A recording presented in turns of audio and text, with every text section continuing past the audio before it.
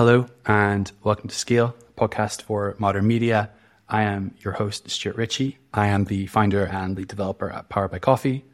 Powered by Coffee is a web development and software development agency focusing on open source, particularly WordPress, for publishers and anyone with lots of content that they're trying to monetize or manage. Scale is a podcast around the media, technology's impact on media, and sometimes media's impact on technology.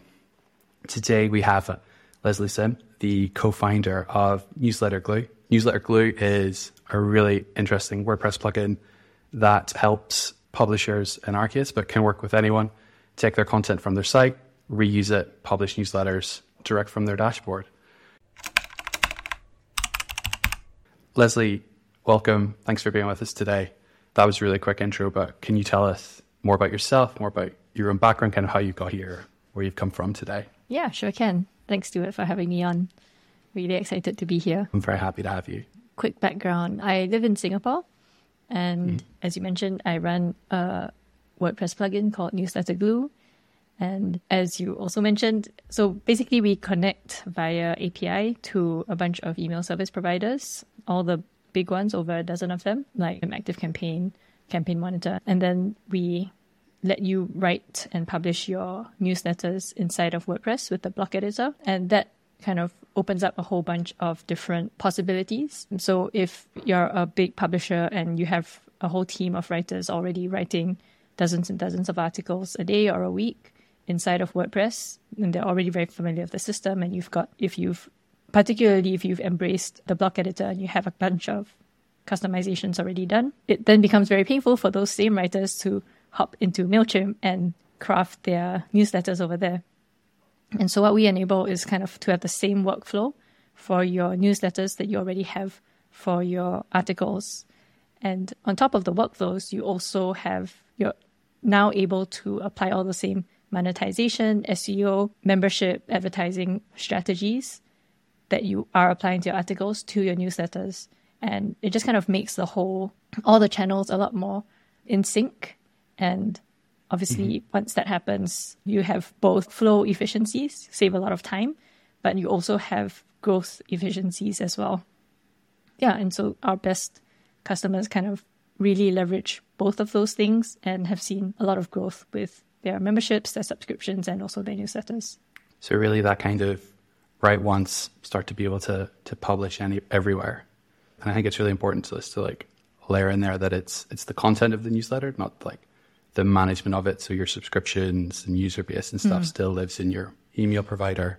So you're not bringing that into WordPress. That all stays where it is. It's very much the content generation and streamlining that and taking, I imagine, sometimes hours and hours of work away from an editor who would have something much more interesting to do. What you said just kind of like reminded me of something that I should probably mention, which is a large part of the reason why we just connect to the ESP rather than be the ESP itself is we work a lot with medium and larger publishers who are kind of very locked into whatever email service provider they're using. And they've probably got a bunch of automation, segments, groups, tags, all of that stuff already set up. And it's probably like a month-long project to extract themselves from it. And so we don't want you to have to do that. And instead, we just kind of via API connect the ESP, and it's so much faster. It's just a API key and you're connected and it's done. And you can pull up all of your segments and tags inside of WordPress directly, and everything's set up already immediately. So that kind of works a lot better for the kinds of customers that we have. And that way we don't have to deal with the deliverability problems, which are always very stressful. And instead, you can rely on the 8-figure, 9-figure companies who do this day in, day out, and depend on them for deliverability, which broadly speaking is kind of a better scenario. And it's kind of a solved problem when it comes to the larger ESPs. So it's nice to kind of be able to rely on them. I think it's absolutely the right way to go. I very much subscribe to like WordPress is good at some things and terrible at other things. And I think it's a good content management system, but it's a terrible email management system. So pass that off to something that is good at that. Like email is one of those things, like it's been around so long, everyone assumes it must be so easy. Just send an email, it's fine. It's like, no, it's not that easy. It's really not that easy. particularly if you're sending any kind of scale, like more than a few, just the bounce backs alone can take down a server. Yeah. Like I have seen servers be effectively DDoSed by rejected emails that they have tried to send. So I think it's like by far the better approach to integrate and meet those customers where they are. But I mean, let's take a step back from that. Leslie, tell us about yourself. You know, where did the idea for Newsletter Glue come from? So it was kind of it actually started, Newsletter Glue started its life as a membership plugin. So my co-founder, his background is in membership plugins, and he's kind of been building membership plugins for the past decade.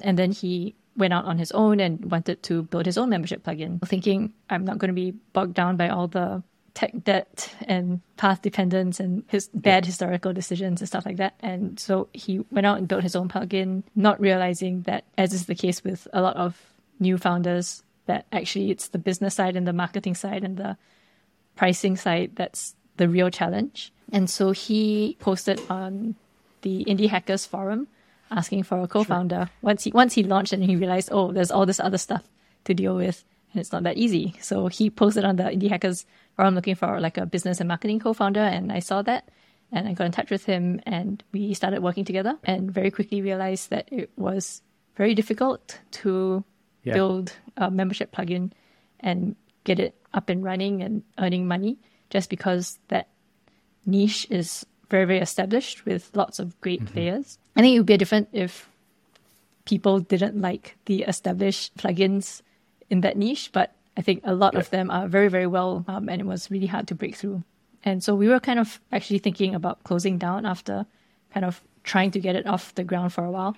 And I wasn't sad about closing the membership plugin down at all, but along the way we built an add-on, a MailChimp add-on, that let you send newsletters, send blog posts as newsletters. And I had been using that for my own newsletter, and I'm kind of sad to see that go, because I knew there wasn't something similar out there. And then I realized if I was sad to see it go, and if there wasn't something similar, then maybe this is something we could do. And Substack was kind of growing in popularity at the time as well. And it was kind of very, very similar functionality. It's like, but in WordPress. And so we decided to pivot, do all the things that we did wrongly the first time in terms of like not marketing well, not realizing the established niche is hard to break into, like all those problems that we encountered for the first time. We kind of addressed them the second time around, and it went a lot better. We got a lot more interest. I did a whole bunch of user interviews to make sure that we were building the right thing. Yeah, and it's kind of been going great since then. And earlier this year, we made the decision to I wouldn't say pivot, but refine our positioning to focus more on medium to large publishers. So like publishers, newsrooms, media companies, online magazines. And the reason for that was simply because we realized that the kind of product that we had really suited those kinds of customers. So what I said earlier about medium to large publishers not like being very locked into their MailChimps and active campaigns and campaign monitors, that isn't the case for the smaller bloggers, right? They're always looking for the cheapest thing possible or the do-it-yourself version. And they were actually pushing me to a MailChimp inside of WordPress, which we didn't really want to do at the time. And so repositioning kind of helped us a lot. And it particularly helped us with knowing who to talk to and figuring out like the specifics of what we wanted to build, like product decisions. And so that's kind of where we are today. And I think that repositioning exercise was kind of where I had become aware of Newsletter Glue, because obviously it started to kind of come into the realm of we were working with publishers and things like that, and just from keeping an eye on kind of things that might be useful in the space. But I also remember you got quite a lot of Twitter buzz at the time. I think I saw a lot of people tweeting about it, the usual enterprise WordPress crowd saying how great it was to see more products focused on large scale WordPress. And so that process now of migrating away from kind of anyone that will come along and kind of take the plugin into having a really distinct, like, this is who we work with and this is who we're a good fit for and who we're not a good fit for. How do you think that's kind of impacted the business? Has it had like a big impact? Has it really helped with growth, or has it just made it simpler to kind of make decisions for the product? maybe all of the above? All of the above, I would say. I think it's still early days, so it hasn't the sales pipeline of converting a bigger customer is quite different from converting someone who's purchasing like $100 a year plugin. Yeah. So we haven't seen like the same number of people who are purchasing it at the lower price purchase it at a higher price. But you don't need them. Yeah.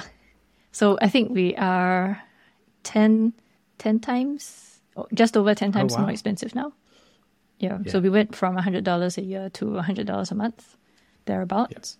Yeah. So yeah, we definitely need less customers now. But the nice thing is that we get much higher quality customers as well. And like you said, it's definitely had a huge impact on product decisions. So for example, early on, we were talking to WordPress VIP and they wanted to bring on a customer. Along the way, they were like, oh, you need to make sure all your code follows the WordPress VIP standards. And a year ago, it would have been really difficult to make the decision to go through like the 3 weeks it took us to make sure all our code was up to scratch. But in this case, it was like a no-brainer. I was like, yeah, of course we have to do that. Yeah. And we could prioritize, like drop everything else and prioritize that straight away and feel good about the decision and know that we made the right decision. I think previously we were being pulled in a lot of different directions and it was hard to kind of justify a lot of decisions because any product decision we made had to be viable or had to be a good decision for a whole range of different types of customers. And that was really tricky. Whereas now it's most of the answer is yes, we can build that super niche filter that you want us to build because of course there's going to be someone else who wants this like really advanced thing that you'd never imagine was even a thing. Yeah. So I think like product wise, it's been really great. Great. And it's one of those things I imagine the support burden. So the number of people asking questions way down because the people using it, that's what they do. Like they're the newsletter editor. They're not someone who has 100 other things they're doing within the business. But yeah, it sounds amazing. I think it's also the types of questions that we get. So like it's really nice when we get, as you say, like a newsletter editor or like the developer in charge of the WordPress site be like, we encountered a plugin conflict or a potential plugin conflict. Here are the things that we've checked. Here are the things that we think are an issue. Here's the console errors. And it's so much, it makes life for us so much easier. Yeah, that sounds great. Not going to lie. So I think like for most of our audience, I think they're not necessarily going to be developers. I think they're really interested in like the bigger picture of email for publishers. And I think your plugin and newsletter glue in particular like is something I really like for a WordPress plugin and for companies. It's that it solves a problem where the client/customer is making money. So like those email newsletters that are going out in many cases are directly attributable to revenue, whether or not that's part of the like the nurturing flow for someone that is signing up and they're trying to get them into a subscription service or part of the subscription benefits, or they have a broad email list and they are injecting sponsorships and advertising into the emails that are being sent. There are so many things that these can be done. And I just think it's like, while we may all get hundreds of emails a day, so many of them are terrible. And you really look forward to the good ones.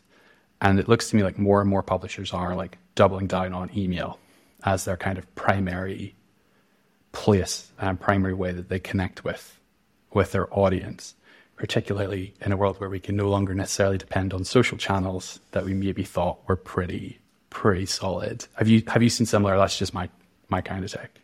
Yeah, I would say so. I think it's been kind of happening for a while. I wouldn't say that people are doubling down, but I would say that like there's the people who are already really advanced, they've like maintained their advanced status, and there's always kind of newer publishers who are trying to grow their newsletter offerings. And I think that's just like everybody gets there at some point, and it's just a matter of like building up the processes, the systems. Yeah. So I wouldn't say it's been the case where people are kind of realizing for the first time that newsletters are really important, but it's just a matter of like people getting more in terms of the strategies that they're employing and realizing, what they can do. Yeah. I think that's like an interesting fork then. So we've got these two kind of groups of folk, those who are like super advanced, know what they're doing, and those who are just getting started. So for those publishers listening, 1 and 2 person companies, probably a little too small for Newsletter Glue, but if they grow, maybe they'll get there. We have Hopefully 1 or 2 they'll get company people using us as well. Really? Like even on the new price. Yeah, oh, that's awesome. I mean, like if they value their time, like I think it's a no-brainer. And the time it can save, even if it saves you 20, 30 minutes a week, that's a big improvement for a one-person business. But if someone just getting started thinking about their first newsletter for their blog / local magazine / new media brand, what would you suggest is like a great starting point for someone getting going with email newsletters for their publishing company? I think if they're just getting started, then honestly, we might not be the best fit for them. But what I would suggest is that they focus purely on consistency. So like building up the processes and the habits around publishing, whether it's once a week, which I recommend, like don't do it once a month. So like minimum of once a week, just kind of getting the habit, getting used to it and publishing all the time. Because like really you can't improve unless you're getting the reps in to begin with. So that's kind of what I would say. For anyone that like thinks like, oh, of course I can do that. You wouldn't believe the number of people who kind of say, of course they can do that and then drop off after like 10 months in or something like that. And myself included. So like I used to run a newsletter, but pretty much the moment. Us too. Yeah. The moment I started like focusing on Newsletter Glue, it was impossible to keep up the personal newsletter. Fair enough. And I mean, so consistently send in about once a week you recommend, but I would say any consistent schedule. Yeah, once a week minimum. Once every 2 weeks if you're really struggling and really busy. But if you have a publishing business, I think a fortnightly is too little. Yeah, it's gotten a bit stale since then. So I think you're definitely right, at least once a week. What do you think folk getting started should be sending? Okay, so the other thing I think is if they are kind of technically savvy or at least willing to tinker, then what they can do is 1 editorial newsletter once a week and then 1 RSS-based newsletter once a week. And so that way they have 2 newsletters a week, but only 1 takes effort. So that's kind of how I would recommend doing it. And that also kind of incidentally answers the question of what you should send. So editorial could just be whatever the kind of main theme of the publication is. So whether that's fishing or a local town or whatever the thing is, just kind of what you as an editor is thinking about that week. So that should be the editorial. And then the RSS newsletter should just be kind of like a best of kind of newsletter for the week. So you can do an RSS based one, or you can kind of do a manually curated one. And obviously the two have trade-offs. So if you do an RSS one, then you don't have control over what goes into it. And you don't have kind of like the final say. You can't run a test email. So if there's an article in there that you don't like and didn't want to send out, you don't really have control over that. But if you're able to really fine tune the settings, then that can be really good. And then obviously if you do kind of like a hand curated one, then it takes additional time. And that again runs the risk of you dropping off because it's difficult. More time, more effort, more chance to drop off. I think we just then, for clarity, for anyone who doesn't know, like when you mention an RSS newsletter, that's a newsletter generated from like an RSS feed coming out of a website that you might subscribe to normally, except rather than just going to an RSS reader, it's going into your email provider and it's like being processed to create like a little breakdown of like, here is article 1, article 2, article 3. Please click through. Yeah, just for anyone who wasn't listening or who hadn't heard the terms before. Everyone's got to start somewhere. We have to like be inclusive. But then on the other side of this, is there anything you see coming for those really advanced publishers who have like a really strong newsletter game already? Maybe are sending editorial, sending curated lists, have columns that are from a particular author, all kinds of things that users can go down, personalization and things like that. Just a few kind of things we've seen. What do you see kind of coming down the pipeline? I think just having an infinite number of newsletter offerings is what I think is the best thing to do, like the most bang for your buck thing to do.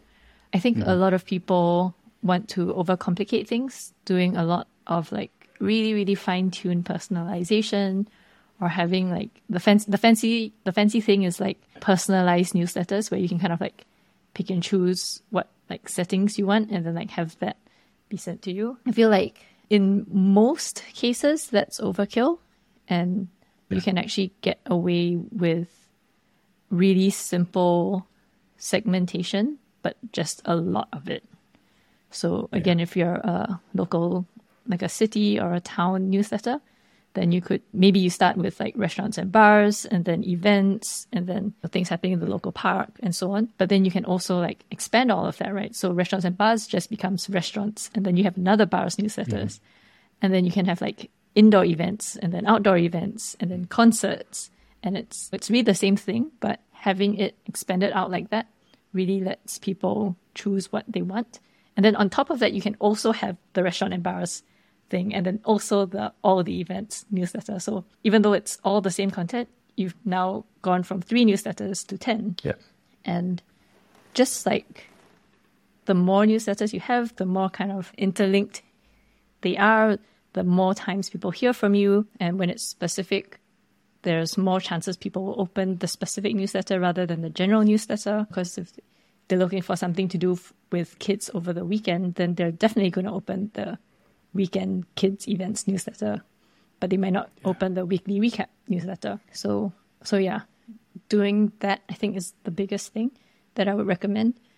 And then obviously with that comes a lot of process and workflow issues and like concerns about having to grow the newsletter team. So I think everything that you can do to automate the segmentations and the sending, I think is really important, while at the same time maintaining a certain level of personalization. So it doesn't just feel like a timeout newsletter, which they send like lots and lots of stuff, but then it just feels kind of impersonal. So you really want to kind of balance those two things.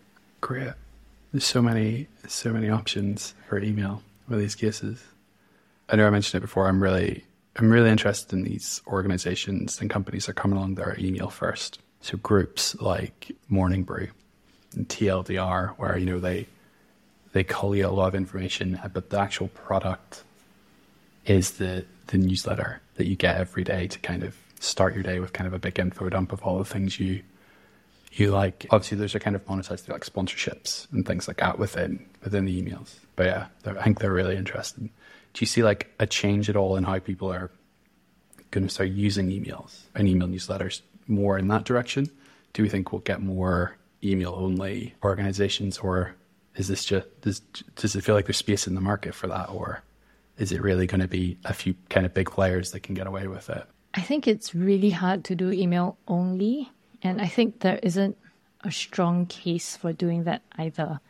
And what I mean by that is, I think you have to be really, really stubborn and like be willing to really grind to get those subscribers and do a email first or email only strategy. And I mean, 90% of the time, the hardest part is the content. And so if you've already nailed the content, then like, why not publish it on a WordPress site, right? So that's one thing. Like, it's not that much harder to set up a WordPress site, right? And if you're missing out on all of the SEO and all of the people can just link to the site and share the app, like what? Yeah, to me, there isn't a strong reason to not do that. So you kind of have to be really stubborn if you want to insist on doing newsletter only. Oh, I remember what I wanted to say. Sorry. It's a all roads lead to Rome kind of thing. Like, I feel like anyone who starts out as a newsletter, eventually a site in the end anyway. Like Morning Brew now has a site, and it's obvious that they've like put in a lot of effort to drive traffic to it and get it optimized and stuff like that. So why go through the trouble of trying to get 1 million subscribers first and then build a site when, you know, you can do it much earlier and it would probably be less stressful and easier. And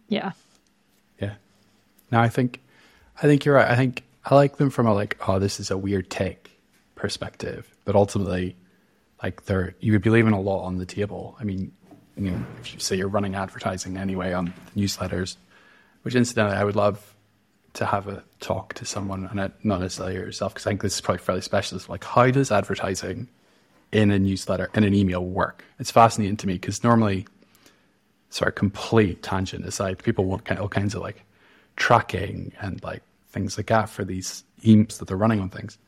But that's so very difficult within email, because emails are like notoriously hard to even get to render correctly. Never mind have an advert in there with some tracking. Like, it's crazy to me. And I imagine a lot of them don't. They're just like images with a click-through link. But I've definitely seen some that seem more intense. That's an aside. It's a thing that interests me. But yeah. But I mean, like, we've also had people like now start to realize like, oh, we put all this effort into the newsletter, and it just goes into people's inboxes and it disappears.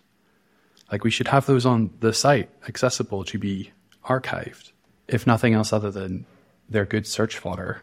So like Google has a better understanding. You've got a whole lot more internal links and things like that. You can get them behind a membership if somebody wants access to the archive. It's like a very easy extra perk for some organizations.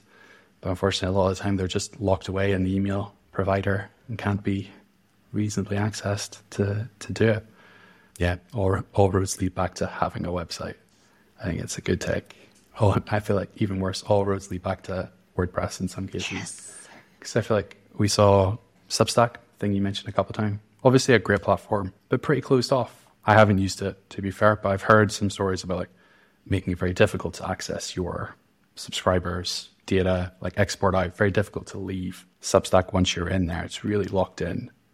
So again, back to the open web and owning your data and having control, back to WordPress, which I feel like is really where Newsletter Glue can slot into this and kind of help people do their own kind of Substack if they wanted. It's a good plan. I really like it. It's such a good idea. Very jealous. Cool. Leslie, thank you so much for your time today. Is there any parting thoughts that you want to leave us with? Any final takeaways that you think our publishers might like to know we're here? Not really. I think something that you mentioned in passing about putting newsletters on your site and on the archive, being able to put it behind a membership restriction, and that being an easy, no effort on your part perk that you can offer to subscribers. Like, all of those things are exactly why we exist. And a lot of publishers, they are manually copying, pasting their newsletters over onto their WordPress site. And that whole 2 hours of your life, you can get back when you use us. And yeah, like I guess like that stuff really excites me, because it's really cool. Like when we hear about customers who they're like, oh, Thursday is our newsletter day. And then like we come in and improve their processes and like set up the templates for them. And it's like, Thursday newsletter day becomes like Thursday 1 hour day for newsletters. And yeah, and I guess like that's really cool. And so if you have any listeners who are interested in talking about that stuff, and it doesn't really even have to be Newsletter Glue, just like be happy to talk about newsletters, yeah, get in touch. I think it'd be great. It'd be well worth just having a quick refresher on Newsletter Glue from an outsider's perspective. So Newsletter Glue is a WordPress plugin to streamline dramatically the process of creating newsletters for publishers, medium size and up, but smaller welcome. Doing that kind of by generating your newsletters from blocks within the WordPress block editor. And those newsletters can be in any of the standard WordPress blocks, headings, paragraphs, images, etc. So you can generate editorial ones that are kind of from the editor, whatever that message is. But also then there's a whole series of other blocks for doing curation. So what you would have referred to as RSS earlier, that generates all the markup needed and sends it off to the email provider, whether that's MailChimp or any of the other big ones, ActiveCampaign. I've forgotten them all. They've all just left my head. But all that content exists on your site. So it can be published anywhere you kind of want it to be as an archive, or you even accessed over RSS. In some ways, you could probably have your email newsletter be accessible over RSS if you really wanted to, and you kind of knew what you were doing, which I think is great. And then because it's on your WordPress site, you can tie it up to whatever membership solutions you're using within your WordPress. So no lock-in to any of those, and probably even some external tools that we've looked at for other bits and pieces, but I won't mention right now. Is that about right, Leslie? Yes, that's perfect. Did I miss anything? Awesome. Where can people find out more about you and Newsletter Glue? they can go to newsletterglue.com and find out more. There's like a button to book a call as well. And again, like I said, even though it's kind of a site for Newsletter Glue, if you wanted to just kind of chat about newsletters, I'd love to do that as well. That's kind of how Stuart and I got to chatting, and it's fun. Yeah, and then I'm also active on Twitter at Leslie, LESLEY _pizza. So if you wanted to chat with me there, that'll be fun too. We'll make sure those are all in the show notes so people can click through at their leisure. Leslie, thank you again for taking the time today. I really appreciate it, and hopefully speak to you really, really soon. Thanks for having me on, Stuart. Good stuff. Thanks. Thank you for listening. If you enjoyed this episode, please subscribe. Scale is available in all the usual podcast places. Even better, if you could leave us a review, that really helps us. If you're interested in finding out more about me or Powered by Coffee, you can find us on social media. And again, in all the usual places. Links are in the show notes. Scale is currently going to come out every 2 weeks, and we will see you then.